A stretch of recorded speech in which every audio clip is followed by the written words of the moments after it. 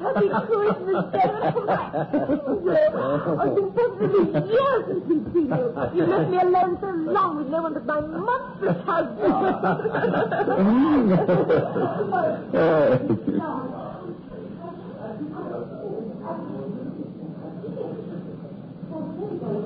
They were my dearest friends. Always have been. Always will be. Ethel and Christopher Farringford. I once proposed to her, but she told me she loved me far too much to marry me. A month later, she went to the altar with my best friend, and I spent the next 5 years puzzling out how a beautiful girl could possibly love someone too much to marry them. I went abroad. China, Australia, East Africa. I enjoyed good times, experienced the ebb and flow of fortune. Never married. Never forgot Petal. Then one day, I grew sick of traveling. I'd made money, but I didn't have much I wanted to do with it. So I sent a telegram to Sea Point, Cambridge, the Isle of Wight, on the off chance that the Farringfords still lived there. They did, with 4 children. She was lovelier than ever. It was Christmas time. December the 19th, as a matter of fact. The strangest Christmas I've ever known. My story doesn't directly concern the gorgeous Petal or her husband, Chris. It concerns a mother. And all my days, my memory. I shall never, never forget her.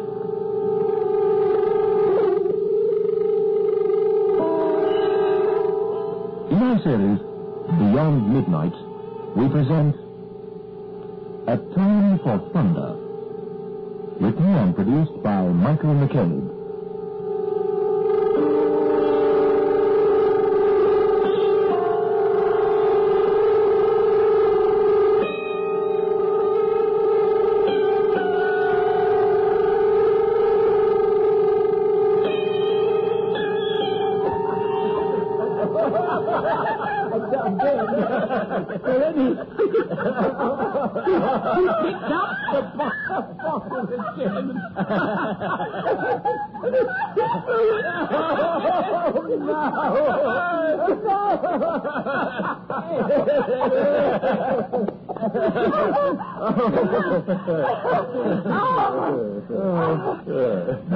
It's been a terrible 10 years, Dave. She gets hysterical at the drop of a hat. It leaves her any day now, you know.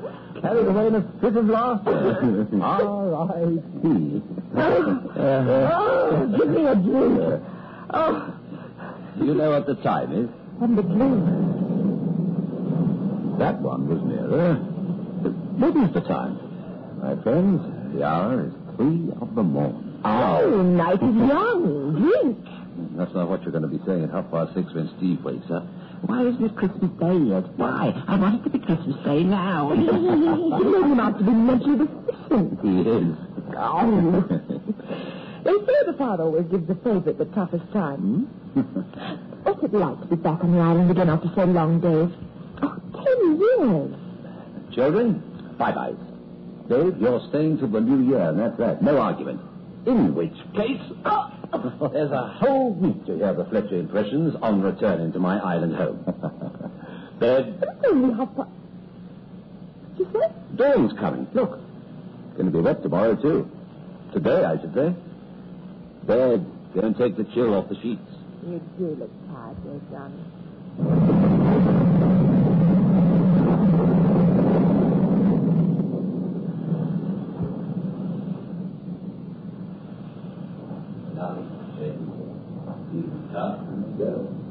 I write and they still publish me, thank heaven. I wasn't so happy for that one. But these weren't too. Oh, what's up? Lightning out, see that. Yeah. Where did that come from? What? A picture. Painting. We earthed it out of the cellar. Pretty, isn't she? She's exquisite. Hold the candle. No. Yes, just...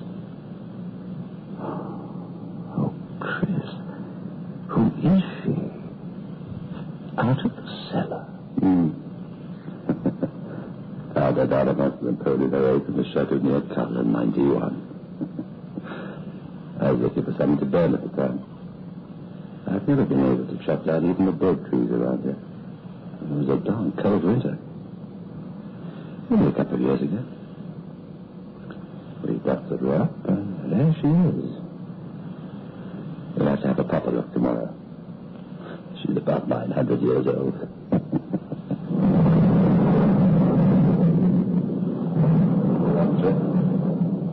Tons of a wash away my carriages.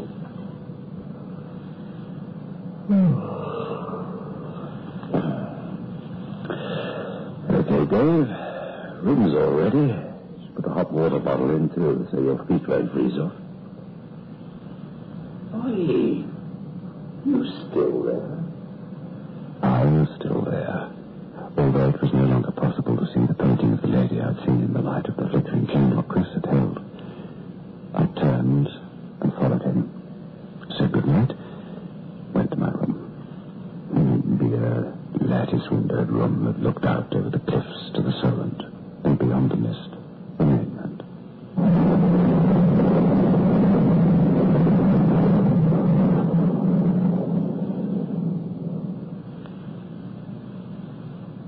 At 20 minutes to 4, I was still awake. There was a bright moon now. The clouds seemed to have lifted. I watched the moon scudding about in the night sky for a bit, and then, lighting a candle, I went out into the old panelled corridor to find her again, because it was the memory of her that kept me awake, just as that unbelievably beautiful face has disturbed my rest on 1,000 nights since. I don't know how long I had stood in that drafty Christmas passageway, looking up at the long-dead face, when the lightning made the house on the cliffs bright as day for a moment in time, and the thunder that followed 7 seconds later shook the Farringfords' home back to its genesis.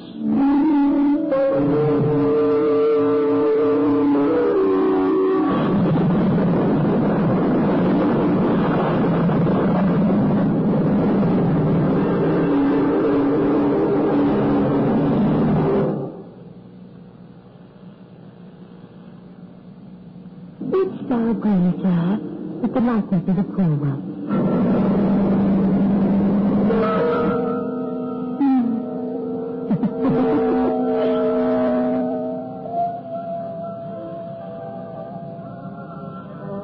Sophie is a beacon that might have engaged the venerable Master Diamond to carry out the commission. But Master Diamond, I fear, is so young, and if he swore an artist might have experienced the joys and sorrows of life to execute a likeness to another man, then pray how in God's sweet land could the venerable Diamond have painted? Is it not the strangest thing imaginable that such as he should be termed venerable? Is it an appendage applied only to persons of note, perhaps? How vain I am to stand before a painting of myself. Would I come down to the dance, sir? Oh, forgive me, but who are you? Sir? I'm afraid I... 1,000 pardons, sir. Didst thou come to Bainbridge with a vessel coach? Art thou the American gentleman? If thou art the American gentleman, pardon me, sir, for seeming to listen. But I swore thou would be good enough to tell Sophie and myself about the fierce redskin men who inhabit part of thy land. I'm sorry. Who are you? Anything that you bring, sir. I beg your pardon with my sir, but who should I be? No, Dear stranger, thy dress is a perfect delight. Thou hast come to the ball in the disguise of a redskin. I swear there shall be no more, and Papa shall be delighted. the air was full of sounds. The place where I stood was the same, and yet it was not the same. New smells assailed my nostrils. There was a new feel about the very air that surrounded me. And before me, come down from the picture, it seemed, come into life, was... There aren't any words. If I say beautiful, delightful, exquisite, lovely, divine, every term I've ever know if the source contains a word that would do her justice. She was the girl in the painting. Her name was Annabelle, and she stood before me. And I saw her in candlelight mingled with moonlight that streamed through the window directly behind her. She was fair, and her hair reached to her waist. It was made in a style unfamiliar to me then. She wore a ball gown of a shade of blue I'd never seen before and never have since, but this may have been the effect of the moonlight. I don't know. I lifted the candle higher, and the burning wax dropped onto my cuff and my wrist, but I felt nothing. Oh, the sweep of that lovely hair, the full, wonderful lips that held both sensuality and maidenliness in their slightly parted, inquiring attitude. There was the hint of a smile as well. The eyes were laughing, and yet they were serious, too. The eyes seemed gray. I couldn't say for sure. My candle was beginning to stutter. I was afraid of losing the light, afraid of losing the vision before me. Her head was inclined slightly to the left. A frown appeared upon her forehead, making her beauty greater, if anything. The men were playing music somewhere. Music not of this age, played by men who were not of my time born.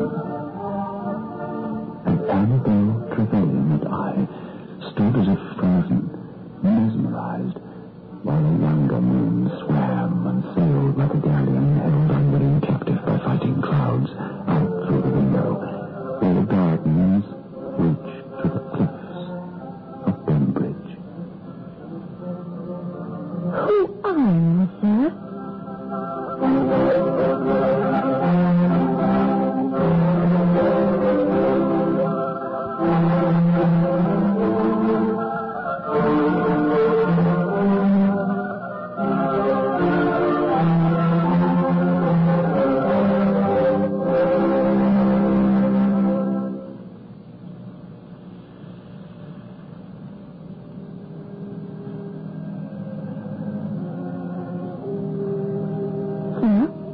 My name's David. This is your house? Why do you laugh? Oh, it was my father's, sir. How quaint I was, sir. Do not jest so, I pray thee. Thou art the American who is to visit us for the Christmas tide. But I cannot know if I arrive. Yes, I go to inform you. No, I'm not the American. Not American. Then, Annabelle. David, hast thou come in from Freshwater? Christmas. It's Christmas time. Yes. Christmas 1737, by the grace of God.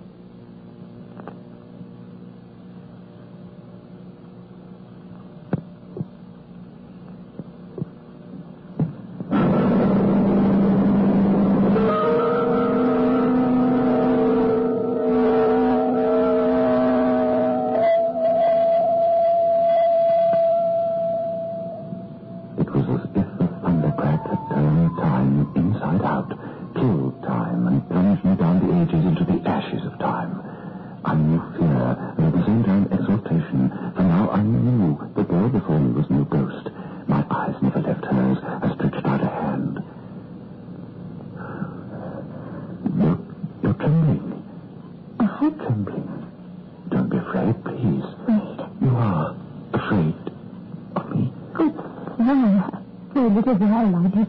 Here, I feared lest perhaps I was distinct. Did it? But flesh upon my freedom. 'Tis really enough. Annabelle. The light. Candles burn faster. I haven't any matches, I'm afraid. But it's all right. Perhaps we should go into the night, sir. To the dance. And at that moment, a bank of black clouds moved in from the Solent and covered the moon. The dark was the deepest I have ever known. I did dream lying here. Dream. Closely carry Pumpkin into the fruit. Pumpkin is my good sister's dead dog. He is an island and his family passed back to the ancient kings. Of no matter. My good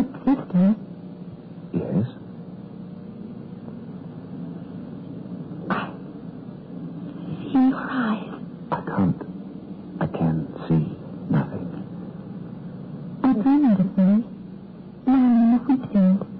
Dreamed? A gentleman from another place, and he came to Benbridge in the street. It was your face, sir. You dreamed this? Many times. And the gentleman did take my hand. I have your hand. And it froze it on his lips. And his kiss was like icicles. Annabelle? Annabelle? Annabelle? Please, sir, I pray. Do not raise thy voice. Annabelle, please, don't be afraid. I promise I won't harm you. I promise I couldn't harm you. I love you. The gentleman dreamed, sir. You swore for me. David's my name. Don't call me sir. Not sir. No. David instead. David. In your dream, this man, The stranger, who was he? What? He came from another place. Another time. He swore his love for me. I love you, love you. Started to swear to love the stranger. Tell me quickly, there isn't much time. I love thee. Oh, I do not know thee. My heart is full of love. But I fear greatly. Why shouldst thou fear, David? Storm's coming. I love the storms across the field. I love to watch I mean, it was a storm that brought us together. the storm. And I'm afraid the storm will... Annabelle, your dream, this dream, do you know who he was? The stranger? Yes, but where I came from, do you know? Can you guess? I think thou art from another land. I speak. Another land. I come from no more than a few feet away, but in time, centuries separate us. It is as if for the whole of this life of mine I have waited for thee, gentle lover. I shall have to inform the pilot from another far country. No, you must tell him nothing, because you see, you must understand. For the whole of my life, I have waited for thee to traverse the seas and walk the island path. I knew that I didn't have more than a few more minutes with her. I couldn't hope to explain to her what I thought had happened, because what had happened was impossible.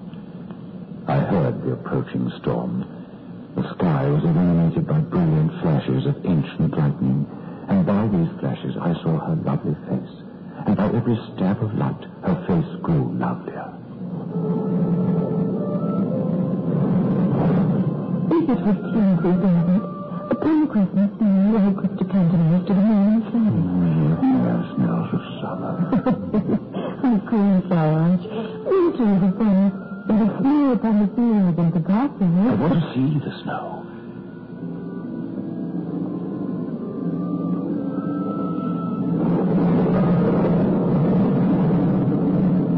And by successive flashes of lightning, now I saw the fields around Benbridge, and the cliffs, and the bay. It was a strange, white, beautiful, empty world I looked upon. A world I've mourned for since, oh, so many times. A world in which a man might walk and run with his beloved for hours, for days, and never meet a single soul other than his heart's delight. A world unpolluted. A world of beauty, of poetry. My world. But I was born by mistake, out of my time. In the bay of Benbridge, tall masted ships appeared frozen into that ancient sea. My love, I've spent a lifetime searching for you, a lifetime. we shall never come a time again now, and we shall not be together. Annabelle, I brought her right hand, her beautiful hand, up to my cheek. Her fingers explored my face in the darkness. By lightning, her face was solemn. I felt the tears falling. I begged her not to cry, and tried clumsily, hopelessly, to explain to her that I couldn't stay long. I knew instinctively what the message in the thunder was. It would carry me back over a distance of time. On her hand was a ring. I begged her to give me the ring, and she agreed readily, but I knew that I would never be allowed to carry anything with me on the strangest journey of all. In the gardens close by the spring where the brook overflows and autumn rains, David, stands the Benbridge oak. It is said that a Norman knight did plant it at the time of the conquest. On the northern side, not far from the earth, the oak is scarred and there is an indentation there. In it shall I place my wings? No, somewhere safe. Safe. But an oak has stood for... There are axes and men and oaks can be chopped down. This house. Somewhere in this house. Yeah? But how is it, my love? How is it... Annabelle, I come from another... In my time, this house is still standing. Please, where? In the library in the mighty room. If I departed from me, then I shall secrete this room. Where? The monks then. Oh, never in all the world is the sky so angry. Lightning like day. The thunder's coming. The loudest of all. Goodbye. No.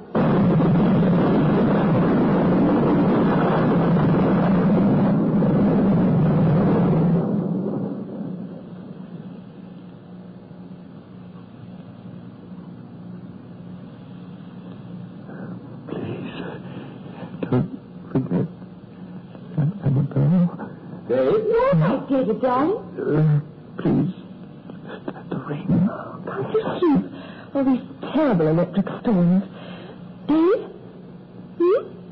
He's looking at the picture again. Got to think about her, haven't you, old son? Blimey, not worth going back to bed.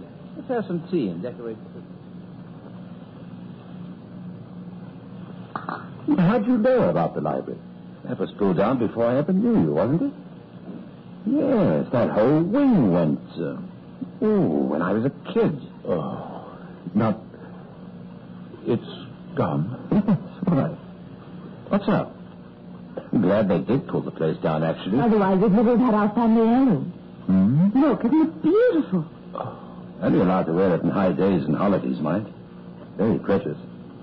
Dad found it behind the paneling in a sort of cubbyhole cupboard place. Oh, darling, not cubbyhole. It's where during the persecution of the Catholics they... Let me see. Yes. Quite a few bits and pieces in there, so my dad told me. Letters, bits of rag, all in a box. It's Letters? What's Darling, you're most odd this morning. Where are the letters? Just a I minute. haven't a clue, old son. More tea? Chris, Petal, love, forgive me, but it's important. Have you... are the letters still... Well, I never saw them. I suppose the old boy heaved them away. I mean, there wasn't anything that...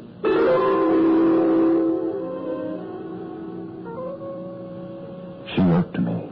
Oh, yes, she did. I'll never have the proof, because the letters were never found. But I don't require any proof. You might, but I don't care about that. I know what I know, and she wrote to me. Perhaps the next day. And her ring was on the hand of Petal Farringford. Her ring, from all those years away. I had nothing of her, but a memory more vivid, recalled in flashes of lightning than people I've known all my life. In fact, their faces fade. I can't remember them clearly. I only see her face. My poor dear friends Petal and Chris thought I'd taken leave of my senses, because that Christmas, whilst most of the island people were celebrating, I toured the churchyards of Bembridge and Sandown, Ratcliffe Bay, and even as far as Ryde. I found what I was looking for in the end. My patience was rewarded. It was overgrown, and I had to carefully clean the weathered stone to read, "In loving memory of Annabelle, only daughter of the Trevelyan's of Bembridge, born April the 15th, 1718, died February the 4th, 1738. 20 years old. I had loved her a few days before Christmas, 1737.